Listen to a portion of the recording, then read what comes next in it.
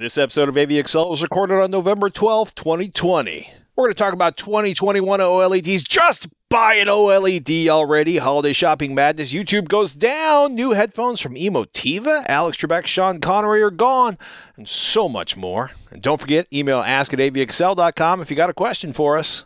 Testing 1, 2, 3. All right. I'm not blowing anything out. Ignorant weasels chewing on your soul. Ignorant weasels. Do you have speed? Yeah. Well, AVXL, your guide to the best in home video and audio gear, no matter what your budget is. I'm Patrick Norton. Hey, I am Robert Heron. I've got radio voice on today. It's 12:57 here in St. Louis, Missouri. Traffic's light on the 64 with 55s backed up due to a terrible, terrible weasel accident. And let me tell you something. The parking lot is crowded at the zoo. Hope you made a reservation. Sorry. I'll stop that now. Thank you. I'm sorry. It's all good, man. If you're thinking about buying a television under 65 inches, Robert Heron says just buy an OLED, damn it, and quit looking around at other options. We're going to talk to him next after news at the 9s. Oh, yeah. now you're in okay. I'm going to stop now. So, okay, the 2021 LG OLED, at least one of them has a name. Or do all of them have a name? This is as reported by Mr. Vincent Teo over at HDTV Test on his awesome and lovable YouTube channel. Quote, the model number for LG's 2021 OLED TV has been leaked by the Korean Communications Commission, assuming that's their version of the FCC, as the LG C1. And by extrapolation, there will be the LG B1, G1, W1, and R1 OLEDs next year too. Nice. Keep it simple. They're not going to be the 11 series. They're not going from 10 to 11 or from X to XI or IX. That's one brighter, isn't it? It's going back to the 1, which is kind of cool because that will match. It'll keep the year matched with the series name, and it's less confusing that way. He also, Mr. Teo, that is, reported on his Best TV of 2020 shootout. This year it was not involving a group of panelists in person due to the pandemic. This was called by his own eyeballs in a particularly good setup in terms of being able to compare a bunch of the best TVs side by side. No surprise, all of the winners were OLEDs. If you have access to the Panasonic HZ2000, that apparently is the very best OLED on the planet. Massaged to perfection. Otherwise, the best gaming TV was the LG CX model, and the best living room TV was Sony's A8. Long live OLED. If you can swing one, it's very hard to go wrong. You're going to get good picture quality out of it, even using those built-in presets, if you can't get it calibrated. I feel like the difference between the best OLED and the worst OLED is way smaller than you might think. I would agree with that. I think they're more similar in general than not. You really have to look at a lot of content to see some specific differences. It's way easier to do something like that side by side, of course. And it's almost the only way to do it, considering that measurement wise, you're getting a lot of the same or very similar results in terms of color and contrast and things like that. But still, OLED swept the 2020 best of for TVs in America. Well, the world. Can't get the Panasonic here in the U.S., unfortunately. If you want something bigger than 65 inches, at that point, OLED or projector. For me, obviously, I want my giant screen because I'm apparently a size queen now. It depends on the room, too. I mean, if it's a really bright room or a room that is, with adequate or reasonable lighting in it, projectors aren't the best option unless you're doing something very specific, like a light rejecting screen or something like that. OLED's the way to go if you can swing it budget-wise. But when you start getting above 70 inches, suddenly OLED gets very expensive very quickly. And I can see how another display technology might be the way to go to keep the budget in check. Copy that. And if you are in the market for an OLED TV, guess what? We talked about this last week a little bit, but those LG OLEDs are still on sale. About $1,400 for the 55-inch, about $1,900 for the 65-inch. Nice. That $50 coupon has been replaced by an LG speaker bundle on Amazon. So if you do shop Amazon for that right now, you're not getting the extra 50 off, but yeah, you get a little portable speaker with it.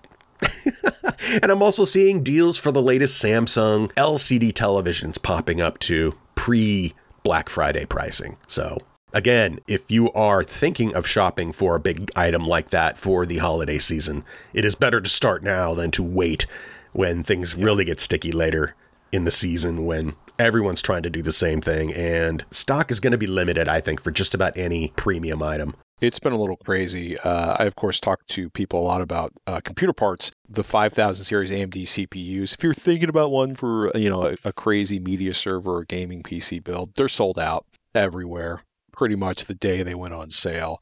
Same thing for 3000 series GPUs. Although 3000 series CPUs have occasionally been popping up. You don't really need a 3000 series GPU for your living room, but I can understand why you might be leading in that direction if you're a serious gamer. Nowinstock.net is a great way to track the availability on that. And again, we've told you about this before. We'll tell you about it again. If you're trying to figure out if a Black Friday deal is really a Black Friday deal, CamelCamelCamel.com can help, and it's best to start looking at CamelCamelCamel.com early because sometimes some vendors will create an entirely new Amazon listing to eliminate the pricing history on the product right around Black Friday. We've seen it in the past. We'll see it in the future. But if you check your prices now, then if something pops up, and it's kind of the month of November now, not just Black Friday, but it's good to be prepared. Indeed. Because, for example, now in stock, not so good for like AVRs, for example. It says the 2019 Denon 3600's out of stock. That's like the entry-level 4-channel Atmos AVR from Denon. Now in stock that says those are not available, but they actually are. It's kind of crazy. The 3600 is available. The 3700H is out of stock, and nobody knows when it's coming back to the one I bought earlier this summer. Nobody has the Wirecutter's recommended entry-level AVR. That's Denon's AVR S75H. You can pick it up for a fairly solid $400 to $500 on eBay. A lot of places had it for as low as $350 on sale earlier this year. $500 is the MSRP. That comes with support for 2 Atmos channels. Amazon is taking pre-orders for them for delivery on December 20th. So if you are looking for an entry-level AVR and you want 2 channels and you want to pay less than $500, you're basically looking at eBay. It is really frustrating that there aren't more Atmos-ready AVRs in that sub-$600 price range. If you're willing to pony up $600, you can go with Yamaha's offering, which will also give you the ability to use like their not Heo speakers, their wireless speakers. Heos is a Denon thing. Hopefully Denon flogs their production line and comes up with some more units. Also, as we mentioned last week, AKM is down. AKM manufactures DACs that are used in a lot of devices. We will see how that impacts availability later in the year. Spotty at best. Yeah, spotty. It's going to be exciting, people. That's why we've given all of our children tools. Yeah, I don't know. Nah, they're getting a box of Band-Aids. That's all kids really want. Here's a knife and a box of Band-Aids. With no explanation at all. My boys got their first knife and their first house key at age 8. Cool. Fortunately, they've been to fire and knife camp, and they learned about the blood circle and keeping injuries to under a 4-day healing period, which is one of the reasons I'll always love trackers. One more reason to own or download Blu-rays or have a video server as network streaming fails. Team YouTube, Wednesday, November 11th, 7:23 p.m. Eastern. Quote, if you're having trouble watching videos on YouTube right now, you're not alone. Our team is aware of the issue and working on a fix. We'll follow up here with any updates. That was worldwide. That's crazy. For somewhere between an hour and 2 hours. Took out YouTube, YouTube TV, anything you purchase through Google TV, formerly known as the Google Play Video Store, whatever you want to call it. You get the loading wheel, but nothing would actually load. There was an amazing spike for this on Down Detector, and I'll talk about that in a second. No word from YouTube as to what might have happened. Hopefully it was a sort of an internal glitch and not an attack. I am amazed any of that works at all, and an occasional glitch. I'm surprised it can bounce back as quick as it does. It's a pretty epic network. They serve a lot of bits. As a YouTube Premium subscriber, I do partake on a regular basis. That is probably my single biggest source of video entertainment. I'd like to think I do some learning on there too, but yeah. Mostly entertainment and education. YouTube I balance it pretty good. Or I guess they call it YouTube Premium. Like removing the ads, game changer. Oh, just want to say that. Once you go down that route, it is very hard to give that subscription up. That will probably be the last thing I cut a subscription on. It's like $12 a month now, but it is to not have multiple interruptions in my flight test videos with the boys. Truly, that's the big thing. There's in-video advertisements, but that's a whole nother hole. If you've never been to downdetector.com, essentially it's a great way to figure out if it's you or the service that's having issues. If you can't log on, you can go there and you report your problem. Most spikes, I was looking at a bunch of like little spikes in the meters that they put, the little lines they put underneath the service listings on the page, were like 23 reports.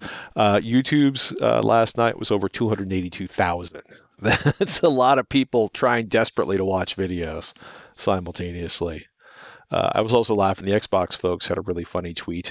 Quote, every time I read this, I start laughing. Quote, "We can't believe we have to say this, but please do not blow vape smoke into your Xbox Series 10. Yeah. Yeah. And then Oreo got involved. Oh, man. Are people going crazy with the new consoles? Probably. Yeah. Why you would vape into your console is something I'm pretty sure I don't want to know about. Oh, you could be testing for airflow to make sure your cooling system is adequate, but I wouldn't be using any oil-based anything. It's electronics, man. You don't want to gum it up with anything. I'm not even sure what's in vape smoke. Depends on the vape. I guess Depends so. on what you're vaping. Yes.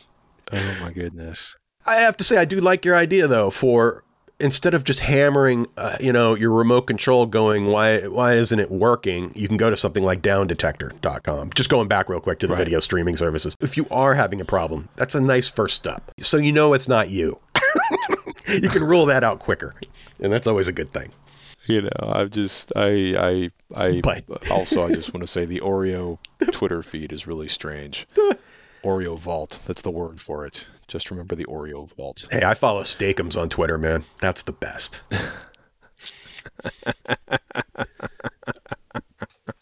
The company of meat sheets with their practical wisdom.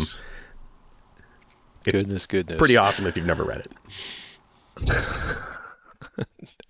I haven't heard them yet, but Emotiva has added headphones to their lineup. The $299 Airmotive GR1, which is using, quote, graphene infused, unquote.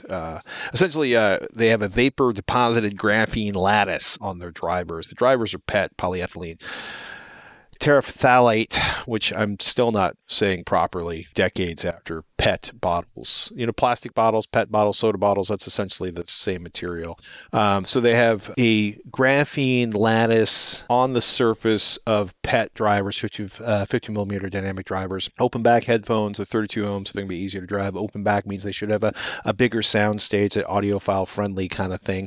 240 grams, that's about 8 ounces. It's a smidge more than Sony's 7506s, which is to say they're a fairly light headphone. DuPont branded PET as Mylar. That's something we've seen in a lot of drivers. It's cheap, but it can be really effective. Again, Sony 7506s, Sony MDR 7506s are PET drivers. Graphene is an interesting material. It's an allotrope of carbon consisting of a single layer of atoms arranged in a two-dimensional honeycomb lattice, if I'm cutting and pasting from Wikipedia correctly. It's a scientific way of saying incredibly strong carbon fiber tech. If you strip down carbon to kind of its smallest thing, it's an atom thick, it's ridiculously strong. It's like the strongest material ever tested. It's also the thinnest, hardest, and most conductive material ever. It also conducts heat really well. Graphene shows up as a major component in, say, the drivers, the mid and bass drivers on Magico's $175,000 M6 speakers, which, by the way, sound fantastic. And for $175,000, they delete expletive should. Adding graphene to carbon fiber in tiny amounts, Penn State did a study on this, more than doubled its strength and nearly doubled its stiffness, like made it 185% stiffer. Carbon fiber, by the way, already a fairly stiff material. Adding graphene to PET isn't nearly as impressive, but it should make them significantly stiffer than they were before. And it sounds like they've come up with a way to do this fairly cost effectively. That's great. If you're able to still use a common material for headphone construction or driver construction, then simply add a bit of the graphene magic to it for that, like you said, increased stiffness and hopefully even better strength and longevity for the product as well. Cool. One of the studies I said was like adding 2% graphene to a mix made it like 15% stiffer. That's a big percentage. Early reports are that they're kind of V-shaped. They have a lot of bass, which makes the mid-range seem a bit sunk. I'm curious to hear them. If I get a chance to, I will let you know what they sound like. Very cool. Want to do some viewer questions? Listener questions? I want to hear these questions. What are they? Sean F. McMahon tweets, heard you guys might be talking about Atmos a bit in your next AVXL episode. I'm curious of your experience on matching Atmos speakers. I'd really like to save some money with Monoprice. Not exactly easy to match Emotiva ERT 8.3 in ceiling. I almost always get surround and, in this case, in-ceiling speakers from the same manufacturer as, and preferably the same lineup as my left and right and center channel. That would be the ideal. If it's from the same company in that same series and you get something that's tonally very similar, that is what you're trying to do. However, if that's simply not possible and you simply need 2 for X number of speakers to put up in the ceiling, right, I can be a little more flexible with that as long as they're not drastically different sounding, or you're trying to put really tiny speakers in the ceiling compared to, say, something more substantial for your front channels and your center channel. It's frustrating, right? Because the Emotiva speakers he's talking about, they're probably about, I'm guessing, around 10 years old. They're no longer made. Emotiva makes the Airmotive Volta. They have in-ceiling speakers for essentially Atmos use. They're like $300 a pair. They are a totally different tweeter technology, a totally different design. Probably would be a little squirrely to match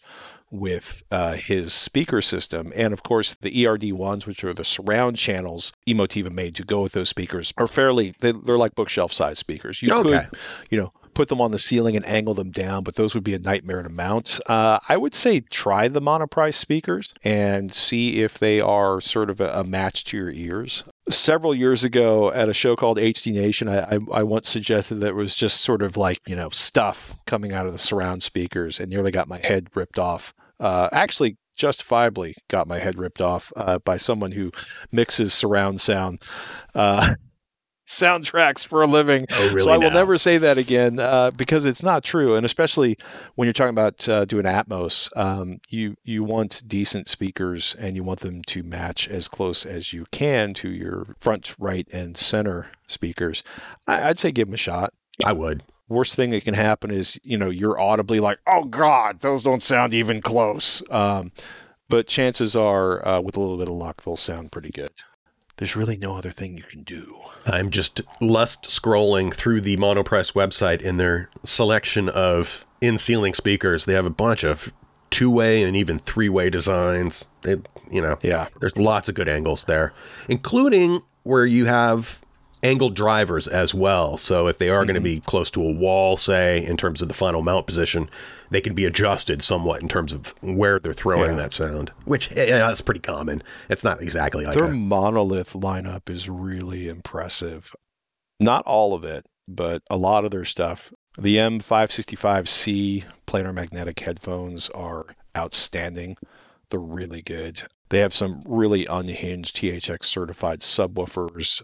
There's some really, their amplifiers, the Monolith amplifiers are made by ATI. They build amplifiers in California, and I own 2 of their amplifiers. They're beasts in the best possible way. What's the size of that Emotiva ERT speaker? Do you know offhand? I imagine they're in the 4-foot plus range. Oh, okay. Okay. The bookshelf speakers are smaller, but I've never actually seen one in the wild. I've only read about them on Sound and Vision. Understood.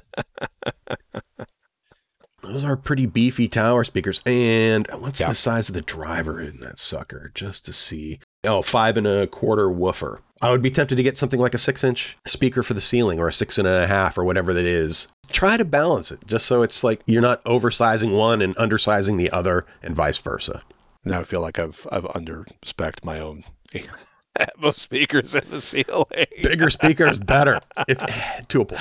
Yeah. To a practical point. Yeah. There's a practical point, and then there's sort of a point of no return, which we'll try to avoid this week. We got another tweet from Henry, a.k.a. Gaming with Florida Man, a.k.a. at Kaido1986. He tweeted out, I'm looking at Wirecutter's bookshelf speaker picks. They rank Q Acoustics 3020i as the pick of the ELAC debut B6.2. Have any input? I know you sing the ELAC praises. Any 3020i experience? Yeah, actually, I looked at the 3020i versus the ELAC debut 6.2's couple of years ago on TechThing when I was still doing that. I like the Q Acoustics 3020i. It was really impressive, especially with vocals and jazz. I found if I, fired up my ever so beloved Rage Against the Machine or other heavy music, that it felt like the tweeters hardened up. They didn't do super loud in your face stuff as well as the debuts did. I should also point out that ELAC's got a couple additions to the debut lineup and a Unify update that have come out. I haven't heard yet. I'm kind of curious to hear the reference version of the debuts, although my loose understanding is that the reference version of the debut 6.2 is very, very similar to the 3020i, and that it's super friendly to singer-songwritery stuff, but not as thumping and rocking in your face, to use some loose and easily evadable terms. That's cool.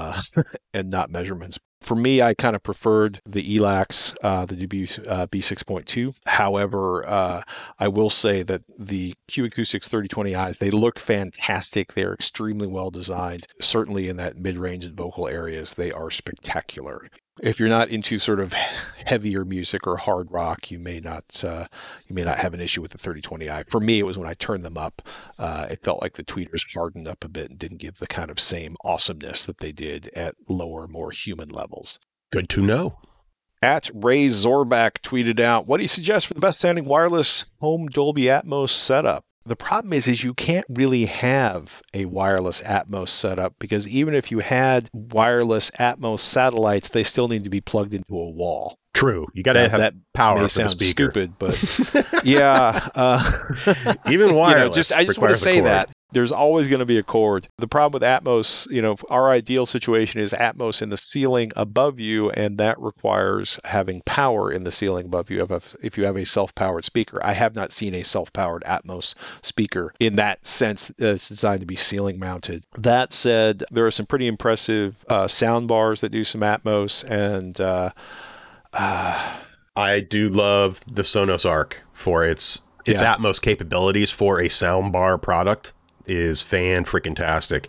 When I think of wireless speakers, though, I have to say one of my first, truly, if you're looking for great wireless speakers, Klipsch's reference series using that WiSA technology.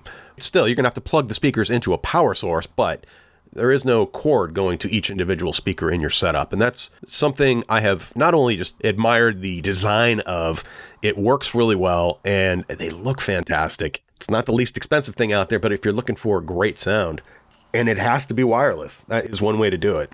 Atmos, though, it comes back to Atmos. I don't see in their reference wireless series and even an up-firing option. So right. You're talking more like 5.1, really good 5.1, but still something like that. There are a ton of up-firing Atmos speakers that are designed mostly for two-channel. Typically, they're two-channel use. They go on your front, left, and right speaker. They bounce off the ceiling down to you. KEF makes them. PSB makes them. ELAC makes them. We're also kind of curious. Vizio is going to have a fairly sophisticated sort of Atmos-friendly soundbar rig that's coming out. Should be out right about now. Full disclosure, I also happen to have a 2019 LG OLED TV that had the built-in WiSA transmitter, or at least as a free option, built right into the TV. Okay. So it's one of those few TVs that actually, hey, you could just simply add something like the Klipsch reference wireless series to it and be done. Or you wouldn't need a separate receiver. It would just be whatever source devices you've plugged directly into the TV itself. But that's kind of an oddity but in terms of setup. If you ask Dolby, right, their solution for wireless Atmos speakers is to use elevation speakers, which is their term for the ones that fire up, sit on top of your speakers or built into the top of your speakers. Kind of makes sense. They would say that. Yeah. I mean, Definitive makes speakers with, elevation speakers built into the top. And there's a lot of options, just none that are actually like a handheld Bluetooth speaker that you can, Velcro to the ceiling. Although I'm sure someone's trying that. Exactly. Just buy enough inexpensive, rechargeable speakers. Link them properly. Oh, my goodness. Oh, that would be so hilarious. But Probably not practical. Would be. We put neodymium magnets in the ceiling. Phil emailed ask@avxl.com. He says, hey guys, made a realization recently about working from home. Why do I continue to wear headphones while I work? It's not like my music and podcasts are going to be disturbing my non-existent office mates. So I decided to move my ELAC Debut 2.0 B6.2 bookshelf speakers into my office after putting in a Sonos Beam in our living room for the TV. What would you recommend to drive the speakers I moved to the office? I currently have the Denon AVR I originally had in the living room, but I'm looking at potentially simplifying the setup in the office now. Thoughts on the Wirecutter recommendations for mini stereo amps? And then he says, most of the things I listen to throughout the day are Spotify Premium, podcasts sent to the AVR via AirPlay from my iOS devices. I do have one of the Chromecast audio devices gathering dust after I picked up one when they were being discontinued. Does that change up your recommendations? An understandable situation.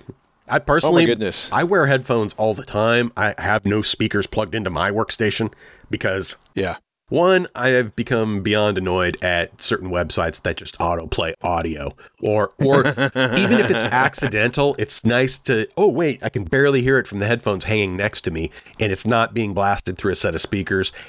And for me personally, wearing headphones really helps me focus on whatever I'm doing. It eliminates more of the little distractions that may be around me at the time. However, I understand that, working from home, especially if you have a private office, you may want to ditch the headphones and actually go for repurposing those ELACs.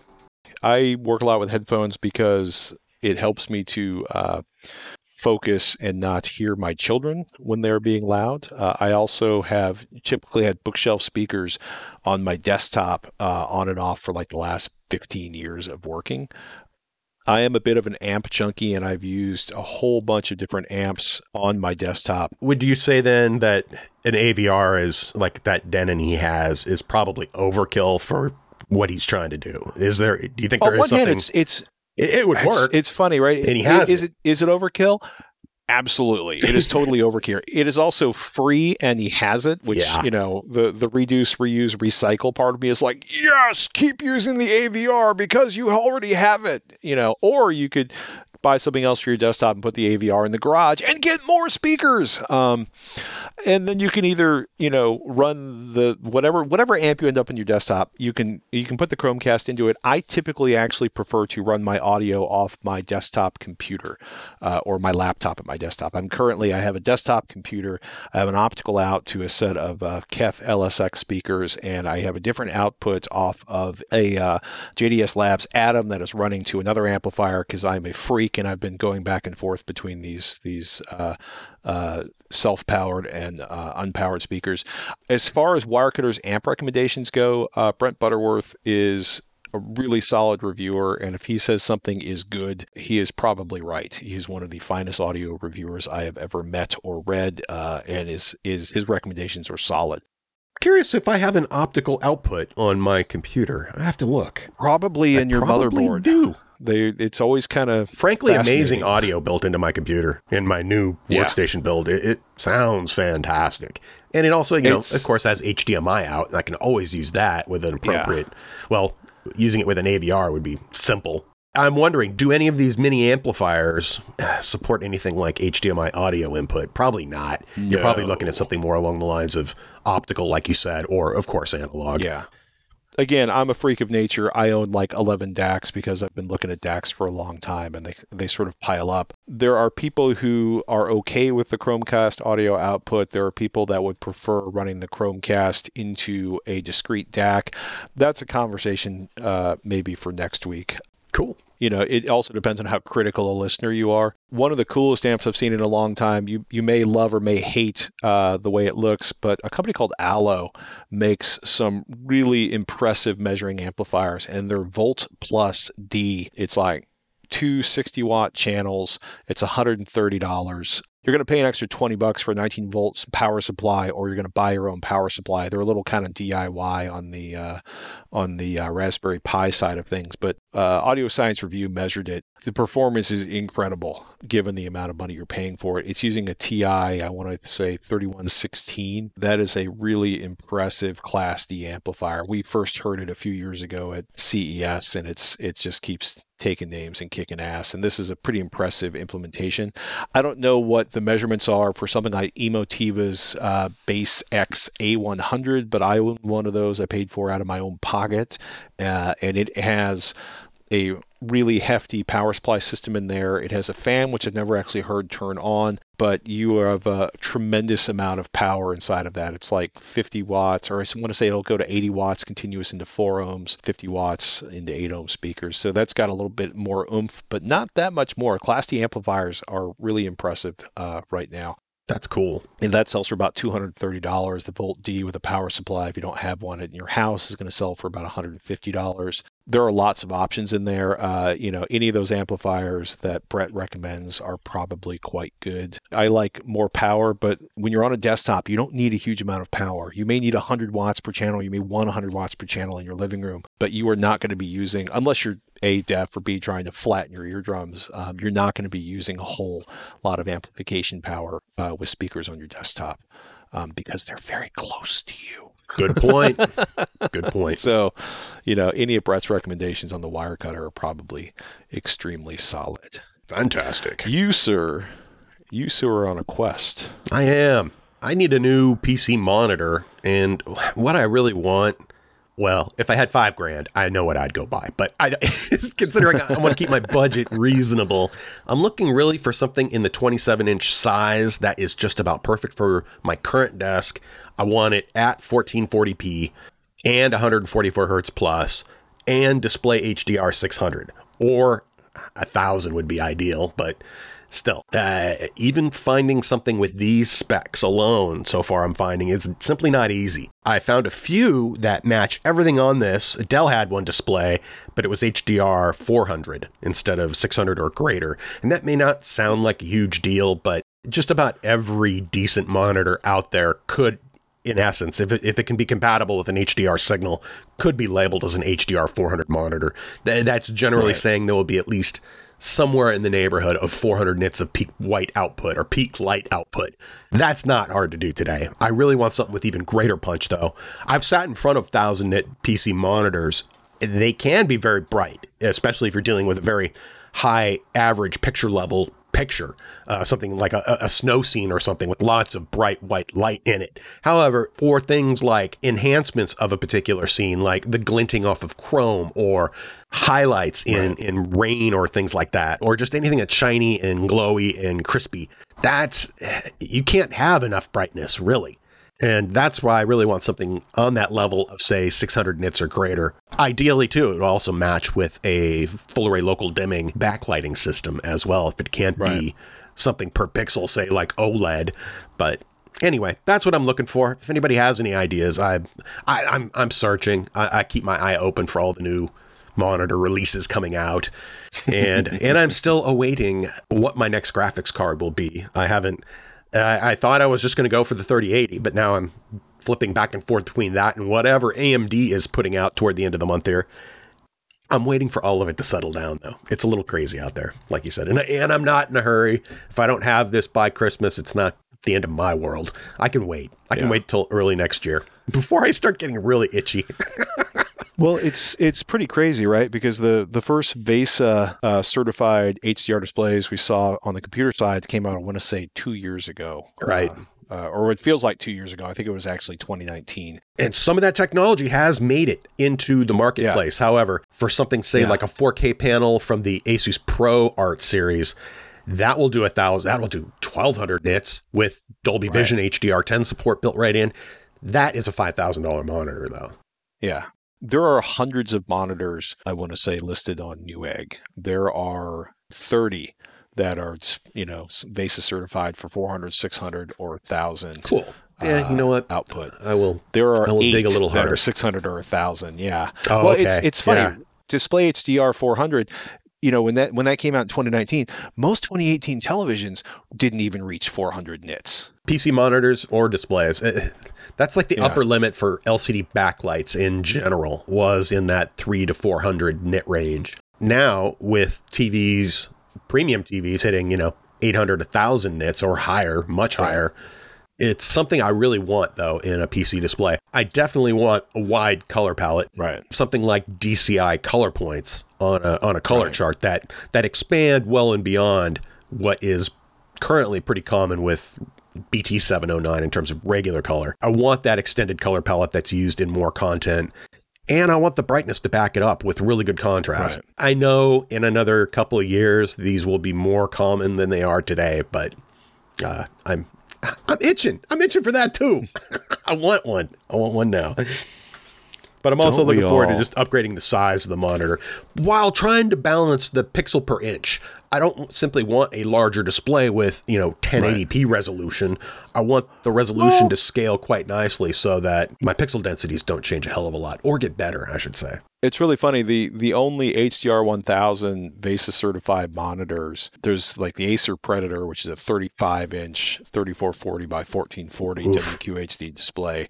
And then there's a couple of Samsung 49-inch displays that are 5120 by 1440. That's a little crazy for my needs. Yeah, 1000 is really getting into the rarefied places of what LCDs are putting out today at even reasonable prices or relatively reasonable prices. So if I could get something 600 plus, that Acer Predator is unhinged because it's 3440 by 1440, 200 hertz, and 1,000 nits. For my gaming performance, I really have no need to go above 1440p because the refresh rate and the frame rate is more important to me than the absolute resolution. I'd rather have that fluid 60 hertz display firing away or faster. But a consistent 60 hertz is really nice to work with. And if I can get something that's a consistent 120 or 144 or faster, that's where I'm aiming. And I want my color performance. Granted, I can always calibrate, but I just want the base performance to be built right in so I can take it from there. Would you consider non-VESA certified? For me, it seems smart to go for like HDR 600 or HDR 400 certification if you're looking for that on a monitor. Do you care if it's VESA certified? Having that certification ensures a few things that should be there. I couldn't imagine any monitor that can hit those qualifications that doesn't also have that certification built right in. So that's a quick test right there. So rather than saying, display HDR 400, I want a monitor that can do at least 400 peak nits of light output, ideally 600 or greater. And if that can be in a well contrast controlled environment, all the better. I'm not interested in having a 48-inch 4K OLED in front of my face. Granted, the size alone isn't practical for my setup. It's like watching a tennis game. I should also just check out what the pixel per inch is at 48 inches for 4K versus, say, 27 inches for 1440p. I'm willing to bet the 1440p at 27 inches is actually greater in terms of the pixels per inch. You know what? I shouldn't even guess. I should just look that up. Anyway, you know where I'm going there. I'm in no hurry, but something in that 27-inch-ish category at that resolution and that refresh rate and that brightness and color. Daddy might be worth waiting until after CES. Or at least after the first of the year. So that's on my short list, though, of things I'm looking to acquire. There is coveting going on here, people. There is coveting. Oh, my goodness. That $2,500 Predator monitor from Acer is kind of unhinged. When I say kind of unhinged, I mean totally unhinged. I've seen plenty of prototype monitors, especially when they launched Display HDR 1000. They had that prototype monitor sitting there, and I'm almost certain that is what went into something like the Asus ProArt monitor and became a very high-end, beautiful working-class monitor. But it's also standard in certain ways. I don't believe it goes above 60 hertz. I could be wrong on that, but anyway. That's a lust-worthy monitor. Hey, if that landed on my desk, I would not be complaining about the extra resolution, let alone 1,200 nits of light output. Holy cow! There are worse things. And that thing calibrates beautifully. It's got a beautiful workflow. We were dealing with some incredibly cold weather earlier this year during the pandemic, and we're looking to have some sort of quality television we could watch with the boys one afternoon that wasn't going to drive us insane. Not to suggest that children's cartoons always drive us insane, but they often do. And we settled on Jeopardy, which is on Netflix, as we were sitting there at 7,000 feet in southeastern Colorado. And it was amazing to watch the children be incredibly absorbed by Alex Trebek doing his Alex Trebek thing. So a shout out to Alex Trebek, who passed at 80 just this week. I had to rewatch the episode of The X-Files. I think it was season 3, episode 20, where he played a Men in Black character. Who it was one of the funniest. If you've never seen it, you can look up the clip on YouTube. And it's just one of the smile-inducing WTF, LOL moments of that show. Jesse the Body Ventura is also in that same sequence as another Men in Black character. Goodness. And the whole thing is just hilarious. But that I immediately had to go back and just look that up real quick. I think circa 1995, if anyone cares about that particular X-Files episode. But yeah. We always care about X-Files episodes. Rest in peace, Mr. Trebek. Goodness. And rest in peace, Sean Connery, who passed away. Well, October 31st, he passed away, so we're a little overdue to give Mr. Connery a shout-out.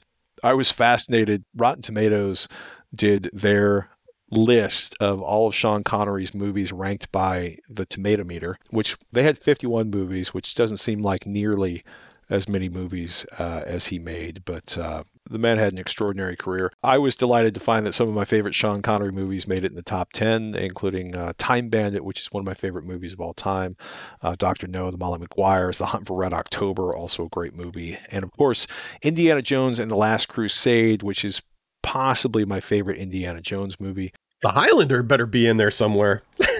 In that top 10. Oh my goodness. It's funny. It may not be. Okay, I'm opening. I got to open the link now. No. Hold on, everybody. I got a Google search. The Highlander, speaking of movies that had a huge impact on me in my teen years, The Untouchables and Finding Forrester and The Name of the Rose were in the top 20. Finding Forrester, I loved. The Untouchables is one of my favorite movies kind of ever. The Name of the Rose was a cool movie. I just remember being, yes. I love the stylization of that in how it was presented. I don't recall if it was a good movie or not, but still, I do remember how it looked and the creepiness factor. It was, extraordinary movie. The Highlander 2, by the way, is number 50. I never saw the that. 1991 sequel. No one admits to seeing that. It has a 0 score on the Tomato Meter.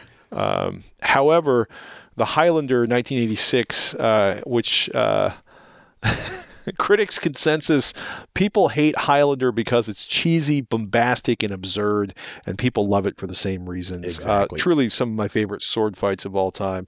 The 1986 movie has a 69% positive on the Tomato Meter. Good deal. Yeah, The Name of the Rose was pretty crazy. I really enjoyed Finding Forrester. I want to go back and see that again, actually.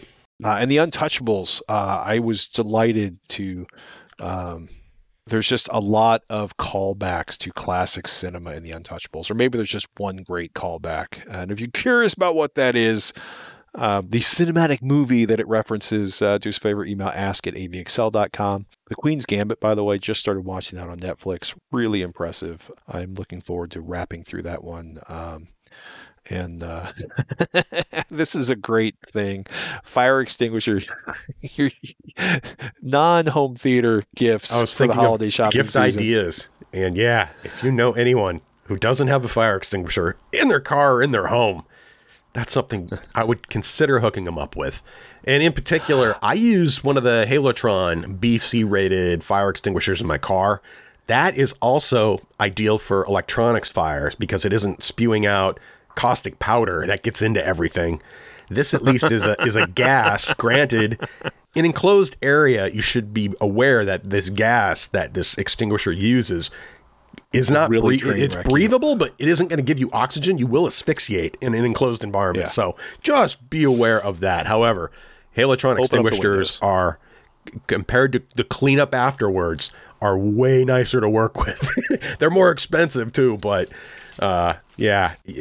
Shop around. There's probably better brands than others, but what was that brand I have for my wonderful Amorex? Yeah, that one I have no problem with in terms of the build quality. like I said, that one lives in the trunk of my car just in case. But I do appreciate a non-powdered based extinguisher for the occasional use when needed. A good 5-pound one for the home? Oh yeah, at least something. Depending on your cooking skills. I have... Are kitchen fires a regular occurrence? Well... One would hope not. I hope so too. 2 10-pound fire extinguishers, ABC fire extinguishers in my house, and I keep usually a 5-pound fire extinguisher in each of my cars because I'm weird like that. There are many good brands. I like, it's funny. I actually was laughing because I got a phone call from the fire extinguisher servicing place in Oakland I used to go to. Oh, and it reminded me that I need to get my fire extinguishers inspected and recertified, but I have to find a place to do that here in St. Louis. So, I would like to have some Halotron fire extinguishers, but I usually want all of the fire extinguishing power. Yes, A, B, and C. Not just that BC.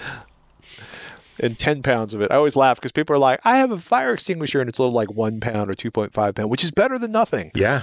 I used to keep a 5-pound one next to my desk in when I worked at Revision 3, just to see who noticed. And if sometimes you might already own a fire extinguisher. Just make sure you know where it is. Make sure everyone in the house does. Basics. Well, make sure it's also not 10 years, because the one in this house, we found in this house was hysterical because it was like a 1-pound fire extinguisher mounted in an awkward place in a stairwell, and it's dead. It's lost its charge. Dispose of that. Nothing more embarrassing than reaching for a dead fire extiguisher. Oh. In which case, look for the dinner is ruined. Look for the baking soda. The house is on fire. Anyway. But we saved money on that fire extinguisher, honey. I'm going to try to get outdoors and do a little cooking for the holiday season this year. I want to try to use our smoker for a turkey. That's the goal. Oh, smoked turkey. There's an amazing barbecue place here in St. Louis, and they're offering smoked turkeys. It's called Beast Barbecue. It's actually kind of world class, and they're talking about doing smoked turkeys for Thanksgiving, and I'm sorely tempted. I think it's lunchtime. With that, ladies and gentlemen, if you have some thoughts on Sean Connery movies, your favorite Alex Trebek moment, something you think we should be watching, a question about home theater audio gear, headphones, portable personal audio, do us a favor, email ask@avxl.com or tweet at Patrick Norton or at Robert Heron. And with that, we wish you a very good week. I'm Patrick Norton. I am Robert Heron. Catch next week on AVXL.